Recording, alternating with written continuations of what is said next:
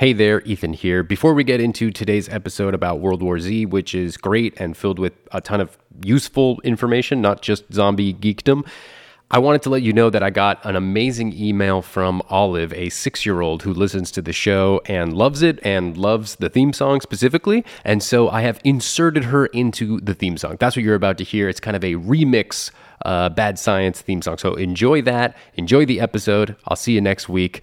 And thank you not only to her, but to everybody who writes in. It really means a lot to me. And I promise you, I will get to all the movies that you are suggesting in your emails. Okay, so without further ado, it is the official Bad Science theme song, Olive Remix. Hey, Ethan.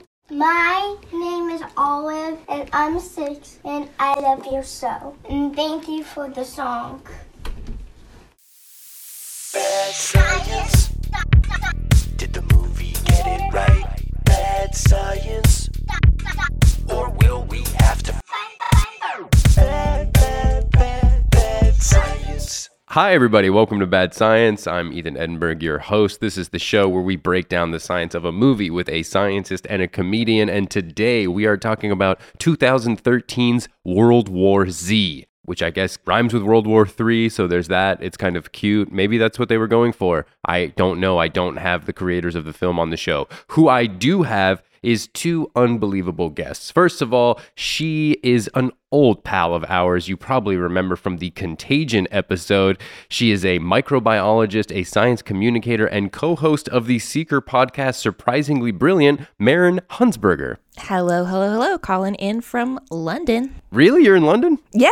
So I'm getting a second degree at the London School of Hygiene and Tropical Medicine in medical microbiology. So I'm in London. Oh my Lord. Okay, so what's the difference, because I'm a moron, between medical microbiology and just microbiology? Oh my gosh, you're not a moron at all. That's such a great question. Beg to differ. So medical microbiology is basically anything microbial that makes you sick. So any microbe that's relevant to human health. Whereas there are microbes like all over the world, right? They're in our soil. They're really important for plants. So that's kind of the two different worlds, the separation of like human health microbes and non-human health microbes. Okay, it sounds to me, and I don't want to simmer it down here, but like the medical microbiologist might be a lot more useful than the microbiologist. But I'm a human. I'm biased. I have some colleagues and friends who would be very angry with me if I agreed with you. And granted, I chose to study microbes relevant to human health, so I am biased. But all microbes are really cool, Ethan. I do have to say, microbes are really important parts of ecosystems. There are ones in the soil that are super important to plant health, and they help us grow food that we can eat. Love to eat. There are also ones that can help absorb carbon dioxide and so can fight climate change. There are ones that can clean up oil spills. So technically, any microbe can link back to humanity if you try hard enough. Okay, I'm with you. Both super important. Now I've changed my mind. And the Contagion episode that you were on with your co-host from Surprisingly Brilliant, Greg Foote, that was, I can't believe, so long ago now because... Feels like 7 pandemic years. Yeah, exactly. Exactly. That's a great way to put it. But yeah, we're still in the pandemic, and I want to ask you a lot of coronavirus questions, but let's keep that on the back burner for now. And then maybe, towards the end, we can For sure. And there are some things that relate too, so we'll touch on it, I'm sure. Okay, fantastic. Speaking about touching on it, I would love to touch our next guest. Is that a weird segue? Is that strange? I'm fine with it. I thought you might be. He's a stand-up comedian based in San Francisco. His name is Mark Smalls. Yay! What's up? How we doing? Yeah, I'm definitely not working on any college degree, actually. But we'll maybe I'll get my first in a couple years. Are you, like me, a man without a degree? I am a man without a degree, but I have been working on my kill-death ratio in Call of Duty since the quarantine happened. Nice. It's been a productive 7 months so far. So you have like a license to kill, maybe not a degree, but I wouldn't say a license. A certificate? I would say maybe a permit, maybe a learner's permit. A learner's permit to kill. Speaking of these first-person shooters, World War Z, guys, I don't know if this was your first time watching the movie. I want to get your whole breakdown. Let's start with you, Mark. Were you just psyched up and pretending to shoot all these zombies? Oh man, what a movie! What a non-stop, action-packed, kind of boring movie. It was. It's fascinating to have both. It was. Yeah, I was just moving my eyes left and right on the screen, and in sheer boredom. It seemed like almost. So packed with action. It was okay. It was okay. There was some interesting things, but it wasn't my favorite film. Wow, not your favorite film. Usually when I speak to people and I say, what's your favorite movie? It's like World War Z, Instantaneous World War Z, The Godfather. No way. No one has ever said that. Was this your first time watching it then? That's what it sounds like. I think it was. I think I had seen like clips here and there. I may have even like watched the ending to it years ago, Hilarious. That's just a common thing that you do. You watch the endings of movies. I feel like if I don't get into a movie right away, if I have it, I'll just kind of watch the ending or read about it. Yeah, that makes sense. Maren, what was your take on this? This was my first time watching World War Z. I'm definitely not like a thriller kind of gal. Well, actually, that's not true. I like a thriller. I hate zombie movies. I hate zombie movies. I think they're so stressful. They make me like sweat, like when the zombies are like crawling up the wall. So this was a tough watch for me, Ethan, but I did it for you. Thank you. I would go with Mark in that like I found it stressful and simultaneously like Jesus, there's more. This is happening again. Okay, more chasing, more screaming. Cool. Yeah. So it was definitely interesting to get through. I think I had more fun watching it to pick apart the science than I would have had watching it like actually just to watch it, because the science is so bad. Oh, Awesome. This is what I wanted to hear. This is great because I was like, well, this movie's probably accurate. That's why they picked it. It's probably an accurate science film. And now that you're saying that, I'm stoked. Mark, welcome This to is the a show, rough and watch. let me just say that has nothing to do with how we're picking our movies. It's basically just based on the topic, but yeah, it definitely ranges. I mean, some movies are fairly accurate, but I will say movies in general have a tendency not to be. Like, that is the rarity when they're based in science fact. But yeah, this one was pretty crazy. I have notes that are kind of all over the board, Maren. For example, the first thing I wrote down was, can I break a windshield with my head? Oh, yeah. Oh man, that's a great first question. Thank you. No, is the answer. No, dude. I mean, it depends on how old the car is, I guess. And I'm not a physicist or a material scientist, but like, I'm pretty sure that the velocity at which you have to be thrust through a car windshield to like actually break through it is incredibly high, like, something you would see in a car crash. So with the way this zombie is just like sitting on the car hood and smashing their head into the windshield over and over again, I am pretty sure that their skull would be beaten to a pulp well before it would actually break through the windshield. Damn.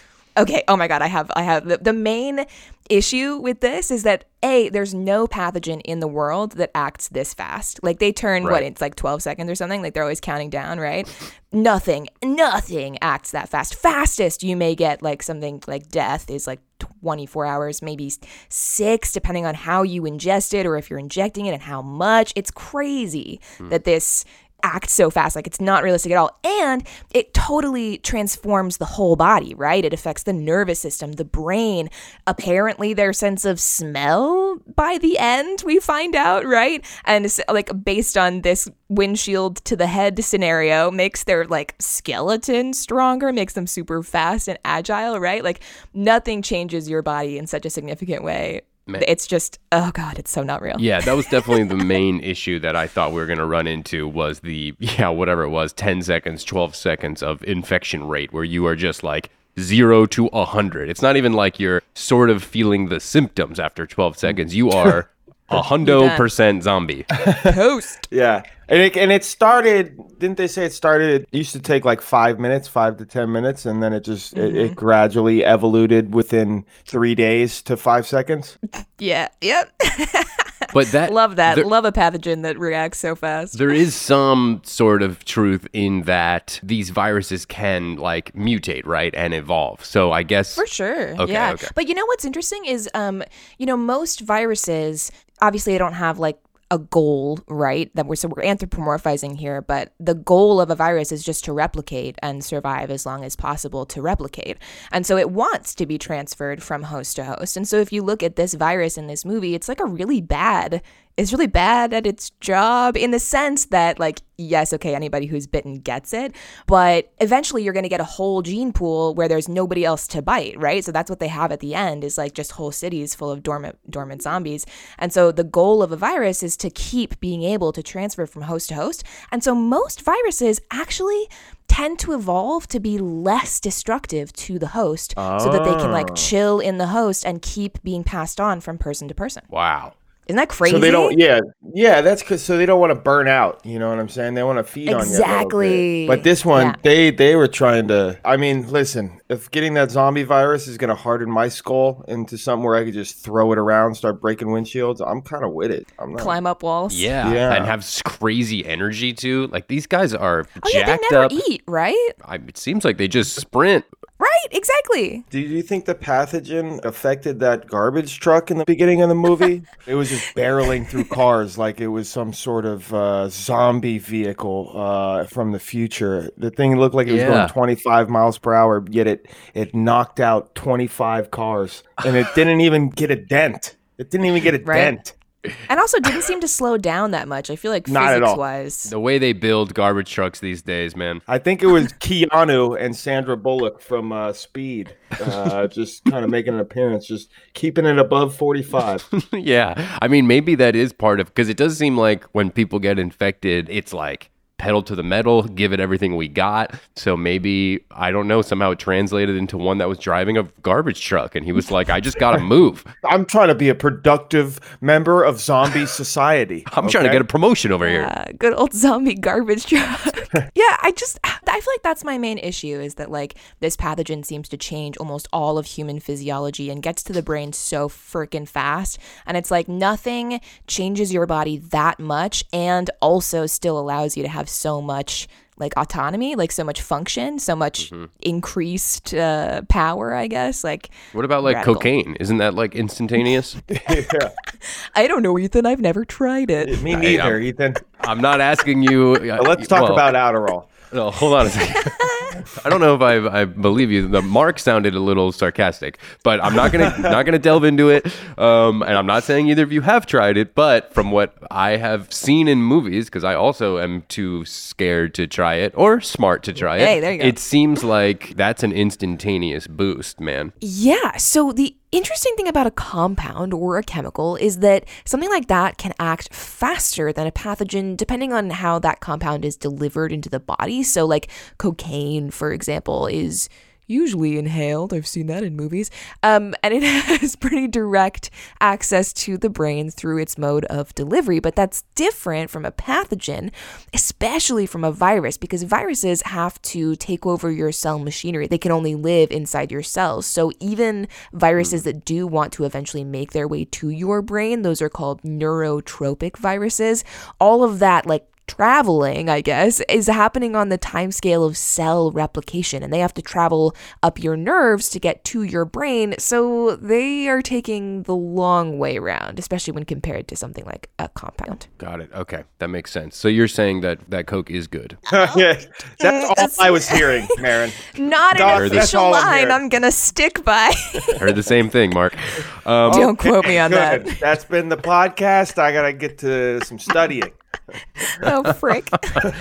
Okay, they tell people, I think on a radio or some sort of like standardized messaging from the government, to stay indoors and have enough food supplies for 1 to 2 weeks. Well. Do you think that is good advice? Because then Brad Pitt's character, who I don't remember his name, I don't think anybody knows his name. Is his name Jerry? I think his name is Jerry, which is No kind of way. like a really weird name for an action protagonist. I got to look that up. But okay, while I look that up, he tells this family that like movement is life and there's a better chance if you come with us and keep moving. So how did you feel about that advice? Very good question, Ethan. If we're talking about infectious diseases that would actually affect, real situations.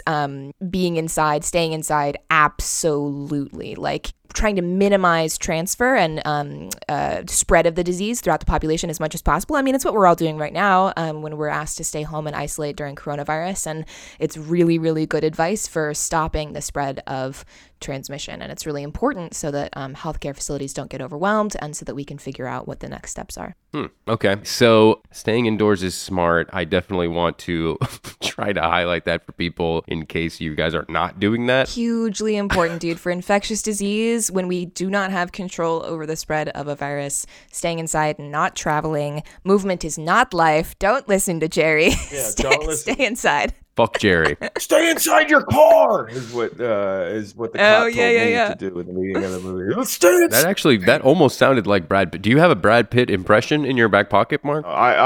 Looks wise, I've been told. Okay, here we go. Striking resemblance. You know what my favorite thing about Brad Pitt, though, in this movie is that at every stage, hair is still totally perfect. He's shooting a zombie in the face and has, like, not one hair out of place. Oh, yeah. Yeah, it's golden blonde. I mean, he's just a perfect specimen of a human. I want whatever pathogen he's on. Yeah. Long, luscious locks. Yeah, and I love how it's kind of a classic motif or something in these movies where like the hero is also just like calm, cool, collected.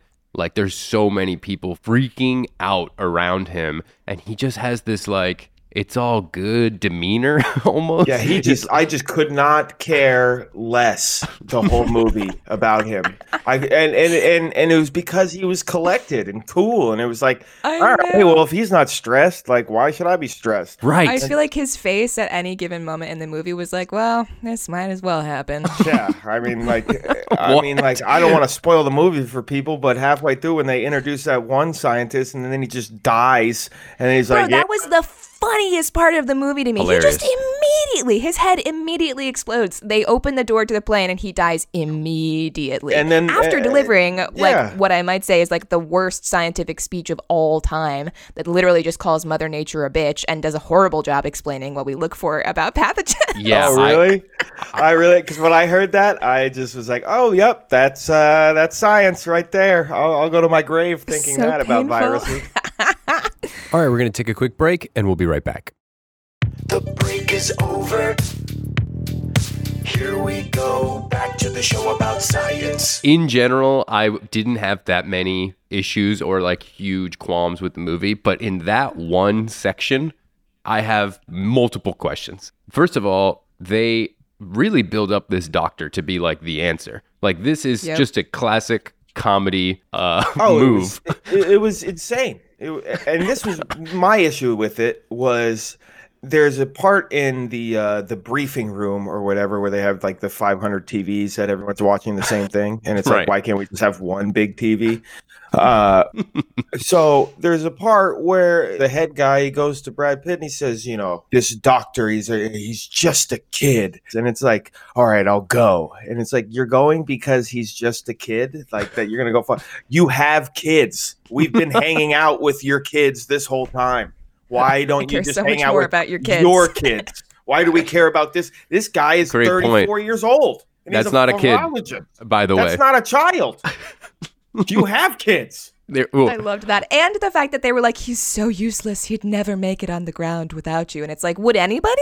Like, not this specific guy only, but like we've had Navy SEALs, like droves of Navy SEAls die. Like, you think this guy's got particular risk? And he still didn't make it with you. So did you kill him by showing up? Also, this guy has no training. This guy's never seen a gun or used a gun before, and you're just going to give him one. Everyone around you has machine guns and stuff. What are you doing? It's pretty funny. And actually, this is another point that I was hoping I would get to make is that the fact that they even go looking in general, like the fact that they bring this virologist to like supposedly, I guess, look for patient zero or find the beginning of the outbreak, right? Mm-hmm. That's important because we do need to understand where it came from because that will help us understand like what it might be similar to. Maybe we know something that's like it. But like in the case of something like coronavirus, we had already sequenced its genome. So we didn't really need to like go back to right, because we knew what it was. Like it's always helpful. More information is always helpful. I'm not saying it's not necessary, but especially in this scenario, like going back to the beginning is not going to help you figure out what the heck.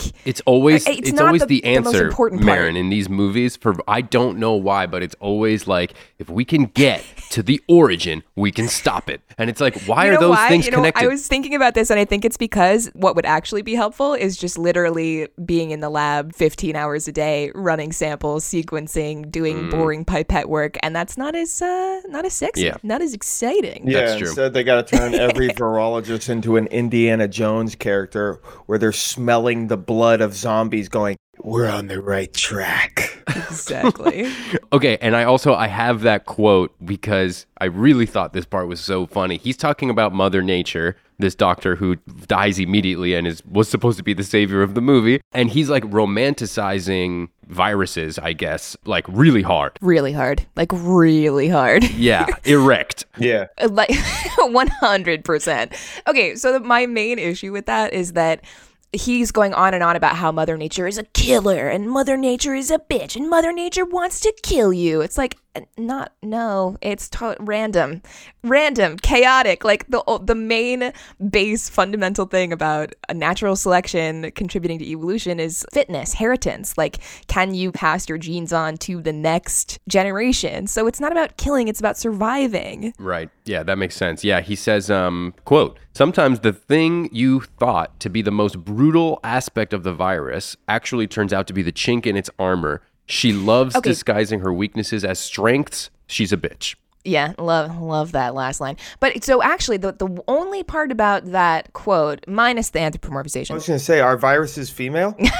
Mother Nature. Viruses are agender. Oh, viruses Nature, aren't even maybe alive? Question mark. We actually don't. There's a big debate in the virologist community about whether or not viruses are alive because they can't replicate on their own, right? They have to insert themselves into human cell or alive cells rather to replicate. So are they alive? Are they not alive? We don't know. There's not an agreement. But the thing about like the thing you thought was the strength is actually its weakness. I mean, it's highly over dramatized, but it does express a cool truth that like the thing that makes a pathogen dangerous, so we call that a virulence factor, something that helps it adhere to a cell or something that helps it replicate. All of these are virulence factors. All of those are typically what we target when we make a vaccine. So because maybe they're a surface structure for a virus or a bacteria, because you can make a bacterial vaccine, because they're like identifying structures about that pathogen, there's something you can target to say to your body, hey, look out for that thing, get rid of that thing. So that part of the quote actually does an okay job, but the rest of it is crap. Got it. Also, why has there not been a huge Hollywood movie called The Virulence Factor? That's great. Oh, man. Pretty good, right? Yeah, Thank you. That's kind of what I want to call myself in the bedroom, dude. The Virulence Factor. That's sexy, Mike. That reminds me, going back to that idea of pathogens that have evolved to be less detrimental to their host, is that a lot of STIs have done that. Like syphilis, which is a bacteria, for example, used to be more rapidly progressing to a super severe state. And it seems throughout time that it has evolved to affect the host less severely so that you're asymptomatic for a longer time, meaning you're able to pass it to more people. Whoa. And then, speaking of the bedroom. Yeah. And now I take back everything I said about the virulence factor. Okay? Leave it to you, Maren, to just kind of... Just thought I'd pop that in there and burst the sexy bubble. Sorry. Drive a garbage truck through my dreams. All right. Okay, they talk about the Spanish flu, which obviously we've heard about a bunch of times living in 2020, but they mention it in this movie as well. So maybe you could like sum up what happened in 1918, if I'm not mistaken, and how they conquered it. You're asking Maren, right? You're not asking me. I'm asking you, Mark.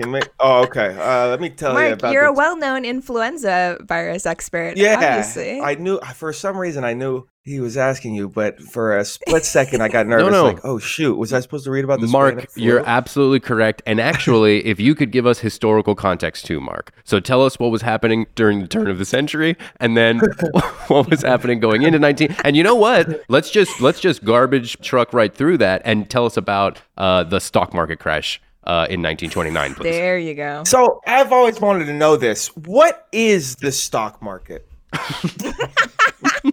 asking the real questions. Wait, I also have this question because I think that I have a conspiracy theory that the stock market is made up and we're all believing in something that's like absolutely 100%. You're absolutely 100% true, Yeah, man. that's correct. You're 100% right. Don't even worry about Okay, that. thanks. Yeah, take it from two guys without degrees. The stock market does not exist. All right, this is the advice I'm trusting. So when we talk about the Spanish flu is influenza, and it's caused by a virus called influenza virus.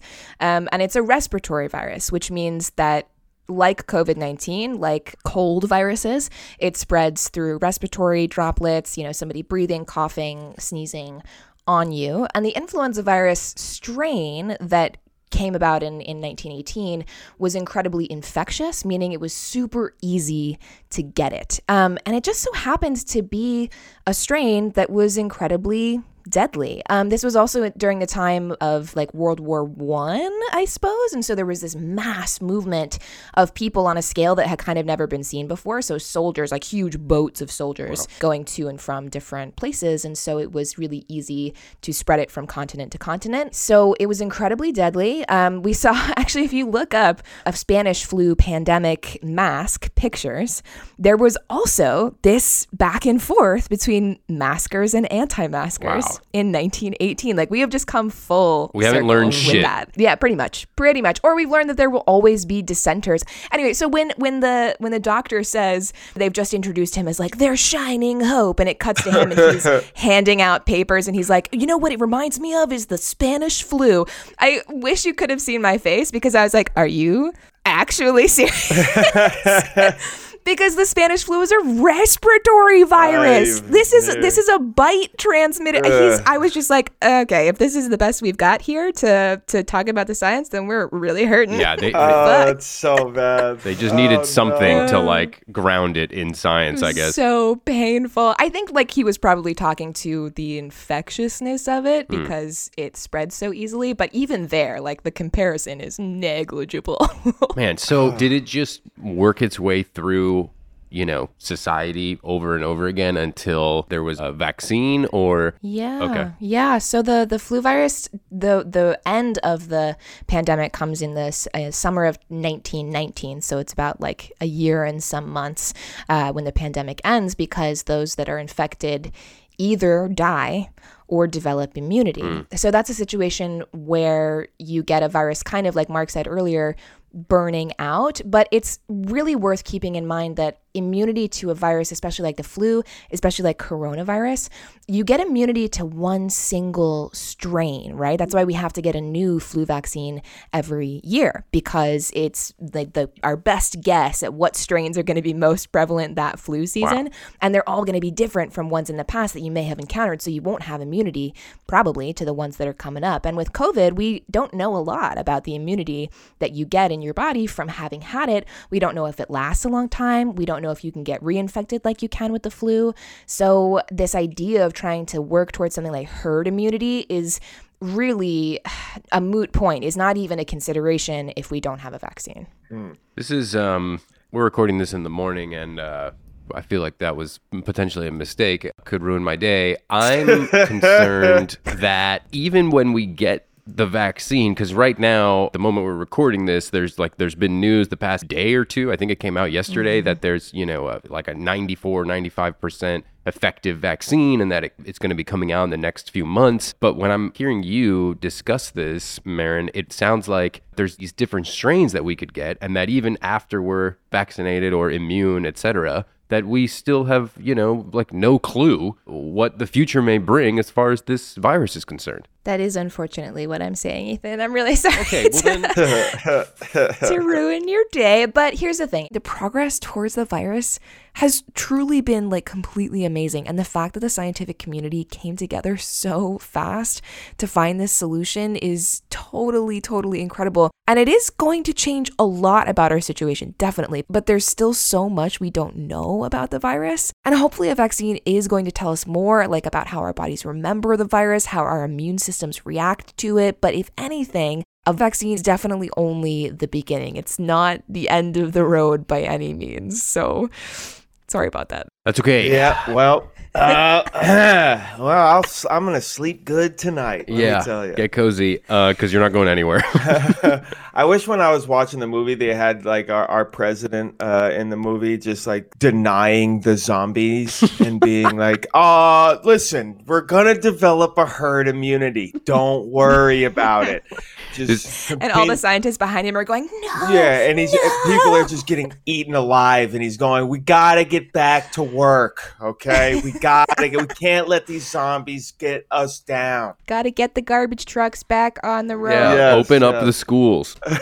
This is gonna be gone by Easter, guys, and then just zombies murdering a child behind him. So painful. So it's got to be so frustrating watching, because I'll say this, like, growing up, I was a skateboarder, and there's not a lot of movies that involve skateboarding, but when they do, it is the most horrifying experience to watch because they never get it right. Like, it's so bad, and I can only imagine being a scientist watching a movie, because every movie has some sort of science, and I couldn't watch movies.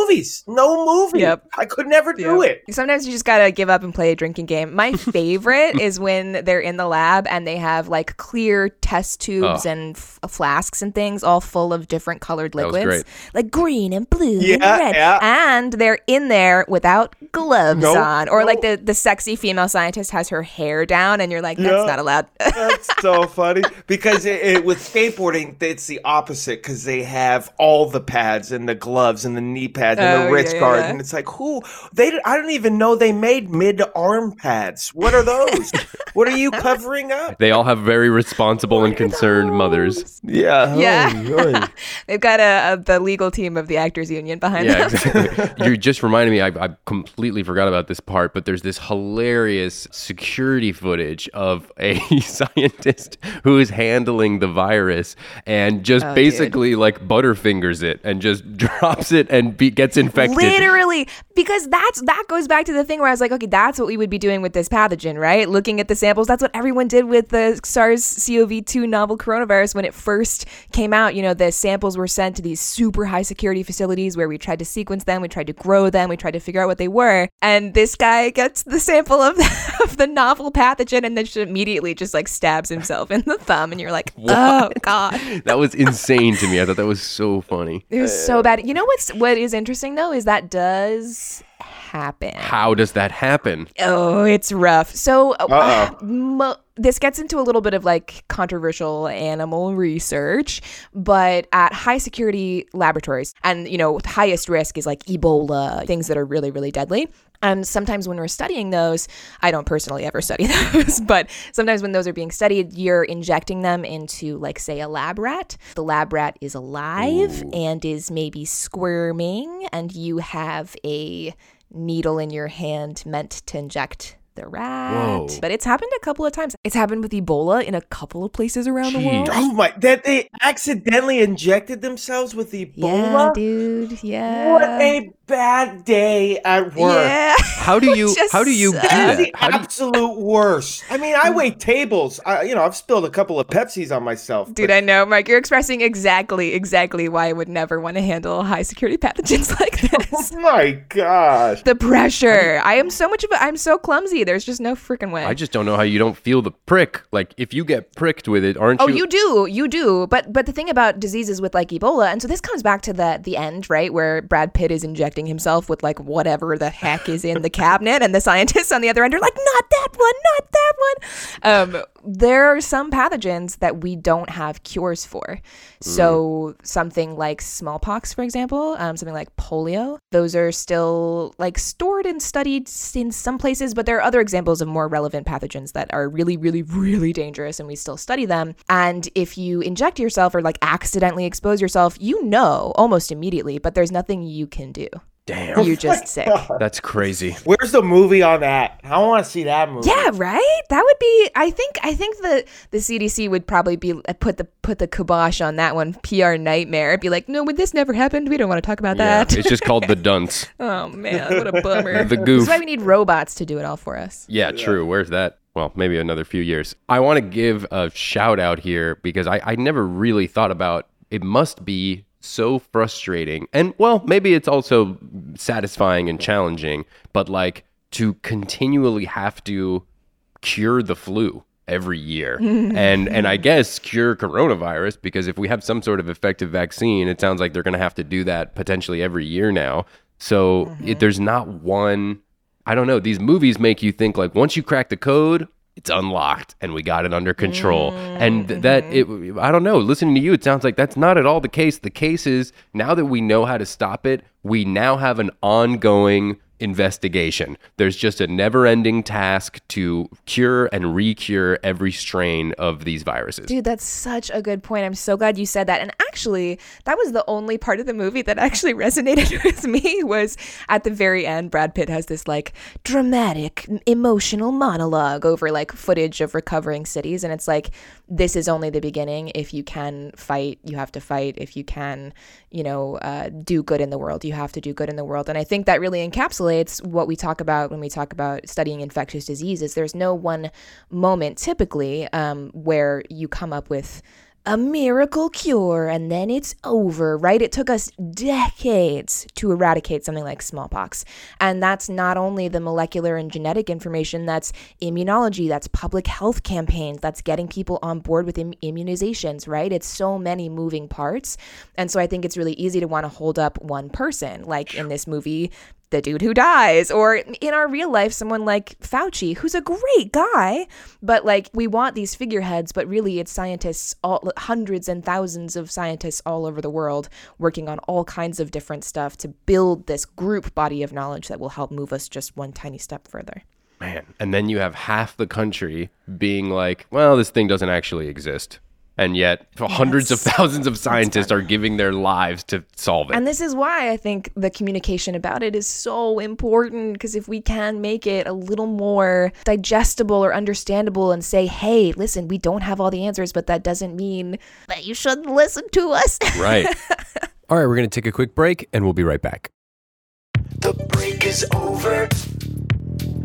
Here we go, back to the show about science. Let's do this lightning round here, Maren, and obviously Mark, chime in, please. But it's the holidays. Everybody's worried that, like I just saw a graph last night about the Canadian Thanksgiving rate. Yeah. Canadians are having more Thanksgivings now? It's unbelievable. I hate it. They shouldn't be allowed. Massive amounts of Thanksgiving. You need to stop taking things from us. They're going to take Thanksgiving from us and we don't even want it anymore? Now I want it. They're calling it Canadian turkey. Unbelievable. No, so they're predicting that we're about to have, I mean, we have already been having, like the past few weeks, like a huge spike in coronavirus cases and hospitalization rates are up. So how can we avoid this spike that's upcoming because of the holidays? I mean, do you advise people to not see their families? Should they just do the outdoor masked up dinners, or like how do you recommend we move forward here? Yeah, no, that's a great question. And unfortunately, I think the advice is something not a lot of people want to hear. I know that we're having so much quarantine fatigue and people are really, really tired of having to not see their loved ones, especially around special occasions. But I think the most brutal, honest way that I can put it is by staying home and not seeing those you love, you will undoubtedly save someone's life. There is no question. Everyone will. Everyone will save a life by staying home. And I know there may be people who are not going to take that advice. And to those people, I would say that if you're going to make that choice, then before you see someone, you need to be quarantining for 2 weeks. And that means not seeing anybody, right? Not going to the grocery store, not seeing literally anybody outside of your household, so that you are 100% sure that you have no coronavirus symptoms before you travel. And then if you're traveling, you're going to be exposing yourself again, right? So any exposure is a risk, but you have to be willing to stand by that risk. And if you want to put it really bluntly, you have to be willing to ask yourself if this choice that you're about to make is worth the risk of potentially killing someone. Man. And what about the testing phenomenon? Because there's a bunch of people, and I'm guilty of it too. I did a recording session with some friends back in LA, and it was a requirement that we all got tested, a couple days before the session. So we had our results and then didn't see anyone, but there was, just a matter of like trust, and honesty of like, hey, you really can't see anybody because I'm about to see you. But then I'm reading all this stuff about how well, it actually doesn't even matter that you got tested because the test could be inaccurate or you could, it could be dormant. Well, it could so be, that's interesting because something that we do consider is that we want people to get tested if they think they've been exposed. So, for example, if you're going to get tested after you travel, the problem about the virus is that it does need a few days, actually 5 to 7 days to incubate in your body enough to yield a positive, what we call PCR test, one that tests for the genetic material of the virus. That's the one where they stick a big swab up your nose or down your throat or both. So it does need incubation time. So if you think you've been exposed, you need to isolate for 5 to 7 days, not see anyone just in case you might have it. And then you can get a test and be pretty confident that if it yields a negative, you are negative. The false negatives for PCR tests after that incubation period window is really low, and it's enough to keep the population as a whole really safe. But it does require, that planning in advance and the waiting after perceived exposure, which can be really tough. Yeah, I mean, I guess that's the part that I'm worried about is all these people, seeing their family. There's no way that they're going to, quarantine for a week or two because they probably only have a week or two to spend with their family. Exactly. Well, and I saw a bunch of my, infectious disease friends posting on social media, I think about a week ago, 5 days ago, saying if you are going to see family for Thanksgiving, you need to start quarantining today. So that was Right. 5 days ago, and so if you have passed that window, stay home, Zoom with your family. Here in the UK, we have something called bubbles where if you're a single adult household or if you're an adult who needs help at home and you can't be isolated, you can bubble with another family. And that means, that you can see them, but only them, and they can see you, but only you, right? Mm-hmm. And so the way that you make that safe is you quarantine for 2 weeks before seeing each other, and then you only see each other. So if you can't go home, you can bubble with friends or just do all virtual. Yeah, like the NBA does. Yeah. Take your cues from the greats. That's right. I would recommend, I'm a microbiologist. I'm not an epidemiologist or an immunologist. And so if anybody's looking for more information on this, I would highly recommend to check out 2 people on social media. And their names are Jessica Malati Rivera. She's on Instagram. She's sharing amazing information every single day, common questions that her audience asks her. And she's an infectious disease specialist. And she's also part of the COVID tracking project. So she's staying up to date with day-to-day counts and trends. And then also a woman named Laurel Bristow. She's King Gutter Baby on Instagram. And she's doing the same. She's got a great video all about testing and tracing and why testing is so important and is valuable, even though it has its issues. And she does vaccine development work in North Carolina. So I would highly recommend anybody check out their accounts for more information. Awesome. Okay, good to know. Definitely checking out King Gutter Baby, that's for sure. Do it. She's I great. also wish I had like a circle of infectious disease friends on Facebook. That sounds like a fun group. We're a blast at parties. Yeah. Zoom parties, of course. And answer me this, crazy or cool, I've been doing the double mask move. Is that, what do you think about that? Ooh, big flex. Big flex. Thank you. there. Oh, look Thank at you.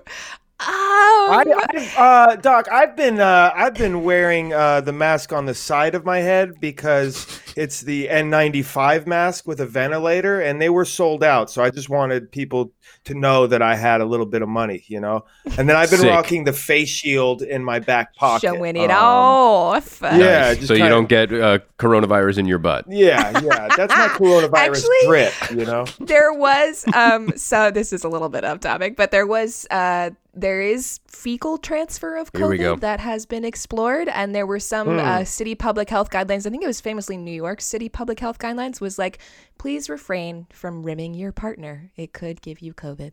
Wow. Just FYI.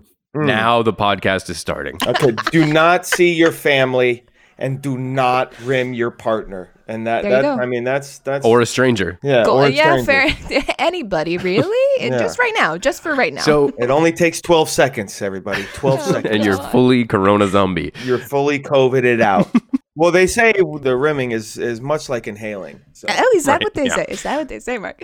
Yeah. So in my in regards to- my inhaling friends on Facebook. Inhaling group. The inhaling friends. Yep. So, Ethan, in regards to your double masking question, it really depends on the mask. So, Okay. typically, you would want as impermeable a material for your fabric as possible. And so the most important things, the top 3 F's of mask fit, if you will, are fit, feel, and fabric. So it needs to be like something very impermeable, so something that you kind of can't see light through, right? So if you hold it up to the light, can you see light through it? You would want your mask to be as opaque as possible. And you want it to fit really closely around the bridge of your nose, around your cheeks, and around your chin. So if wearing a second mask helps, really suction it on your face, then that's fine. And then feel is really important because you have to be able to still breathe in it. You have to be able to not want to reach up and adjust it and touch it all the time, right? Because that sort of defeats the purpose of not touching your face. So to have it have those 3 F's, if you still feel like you have those 3 F's with your double mask, then that's great. But I'm not saying it's necessary. Interesting. Okay. I get a little paranoid sometimes when I have to go into a grocery store or something, and it just helped ease my mind, but I wasn't sure if I was like placeboing myself or if there was... No, that's fine. Okay. If it makes you feel more comfy, that's great. And I will say, last time we talked, Ethan, we were talking about Contagion, and you asked me, I think in the Q&A that we did together after Contagion, you asked me whether the virus is airborne, right? Right. And the answer then was no, because airborne transmission had not been confirmed. And the answer now is yes. So we think that the virus does now travel in particles and is infectious in particles smaller than respiratory droplets. So it doesn't require having to be super close to someone who's talking without a mask and spitting. Christ. And that means that masks are now not just safe for keeping other people safe from you, but they also do provide you with some protection. Great. So if wearing 2 masks and having it be nice, super nice and snug around your whole face is more comfortable for you emotionally, then that's great, and it provides you with some good protection. That's good to know. Yeah, I do the like N95 surgical type mask, and then over it I have like a cloth mask. So if you're trying to rock the way that I rock, double mask. Nice. That's what I do. That's a good feel. Ethan, you spend a lot of money on condoms, or? No, just the normal amount. Okay. Just the double mask question kind of threw me off a little bit. No, I double bag, if that's what you're asking. Can I get a small and medium size, kind of like even out the fit? And do you guys have any cloth? Yeah, cloth, tourniquet, something. That was one of the things that I definitely took issue with in the movie was the amputation scene. Oh, man. Because if you're trying to stop a neurotropic virus, like say rabies, for instance, right? Where like if you get bitten and then your concern is that if it reaches the brain, you're toast, which you are, then like you can technically amputate above the bite, but it totally depends on like how fast your heart is beating, how fast your blood is going to circulate, because otherwise then you're just like have the virus in your bloodstream and you're one limb shorter. Yeah, my man Brad Pitt poured out like probably 12 bottles worth of alcohol off one of those little airport bottles of that was a magic trick. One. I couldn't believe it. Like just magically vodka kept coming out of one of those little bottles. Dude, when you're Brad Pitt, it flows, man.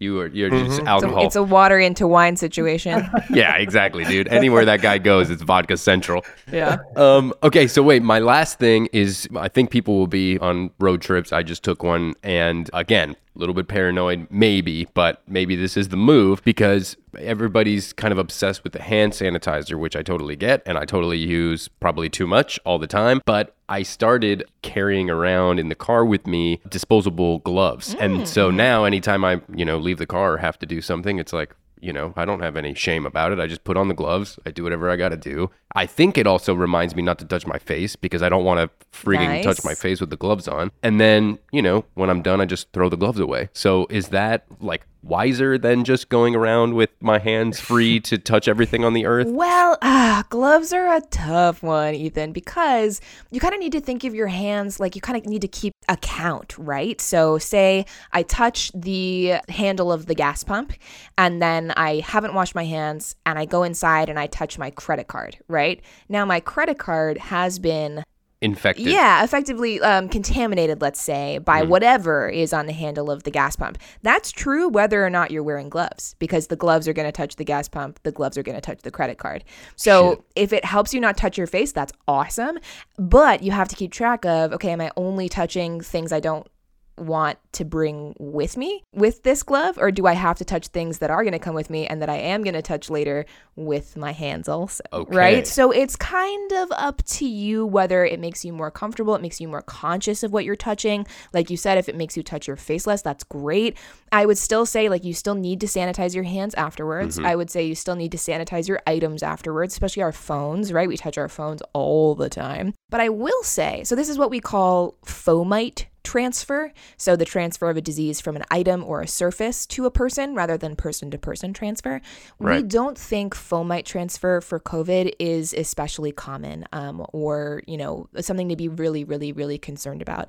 It's absolutely person-to-person, through the air, someone coughing, sneezing, talking close to you or in a room that you're in with poor ventilation. So as much as I'm totally on board with sanitizing your hands, sanitizing your items with anything that has alcohol 60% or higher, that's great. It's not something that I would be super, super, super preoccupied by. Okay. Good to know. So the extra move then is I'm going to do the gloves. I'm going to pump the gas. I'm going to use my credit card, whatever. Responsibly, of course, pay my credit card. And then get the points. And then sanitize, wipe my credit card or whatever, my keys, something else that I might have touched with the gloves. Totally. Yeah, pretty much. Just be keeping track in your head of like what you're touching, Okay. I always try to keep track of what I'm touching anyways, just in life. You'd be surprised by how much slips by you. Wasn't it? I think for Contagion, I looked up this stat about like how often people touch their face. Yeah, and it's crazy. Like 200 to 800 times a day. It's crazy. Yeah. And then it's like, oh, I wonder, this is me in high school. I wonder why I have so much acne. Yeah. Well, because you're touching freaking the floor and then your face all day, idiot. It's because you haven't washed your hands in 6 days. Yeah, because you think washing your hands is boring, Ethan. Yeah. Asshole. Oh my God. Okay. Yeah. I adore you both. I'm so glad that you came on the show, watched this movie that is all of our favorite movie. Where can people find you guys? Mark, are you online? Are you only on Twitch? What's your move? I do have online. I do have online. Mark is only analog these days. No, I got online. I think I got like 2 hours left on my AOL disk. So yeah, you can find me online. I post stand-up clips and a bunch of like podcast clips on my Instagram at instagram.com/Mark_Smalls. And then I also play a lot of video games and comment on videos and do a bunch of podcasts online on Twitch. And every day that I go live, that's at twitch.tv/Mark Smalls Live. Awesome. You just also weirdly reminded me that Instagram is a website as well. I know, right? I don't think I've ever said Instagram.com/Mark. But I'm listening to Maren talk, and she's so smart and like and articulate, and so I wanted to show my flex that I could say out the full hyperlink. It's https:// Yeah, that sounded really smart. Thanks, bud. You get to make people feel better after I dash everyone's hopes and dreams forever. I couldn't believe off the top of your head you're just coming out with all that information. I feel like I'm listening to a pre-recorded podcast. Oh, well, thank you. Yeah. I really appreciate that. I'm excited to put all this new information into work. My degrees and my student debt feel validated now. Let's go. And I'm sure they didn't up until this moment. So you're welcome for that. Yeah, this was it. Maren, Surprisingly Brilliant Season 2, I think when this comes out, is already out. Yes, sir. Yeah, our first couple of podcast episodes will be out for Surprisingly Brilliant Season 2. I'm so excited about this season. We explore all of the unknown, crazy, wild science history behind discoveries and people that you may recognize, but we tell the stories you've never heard.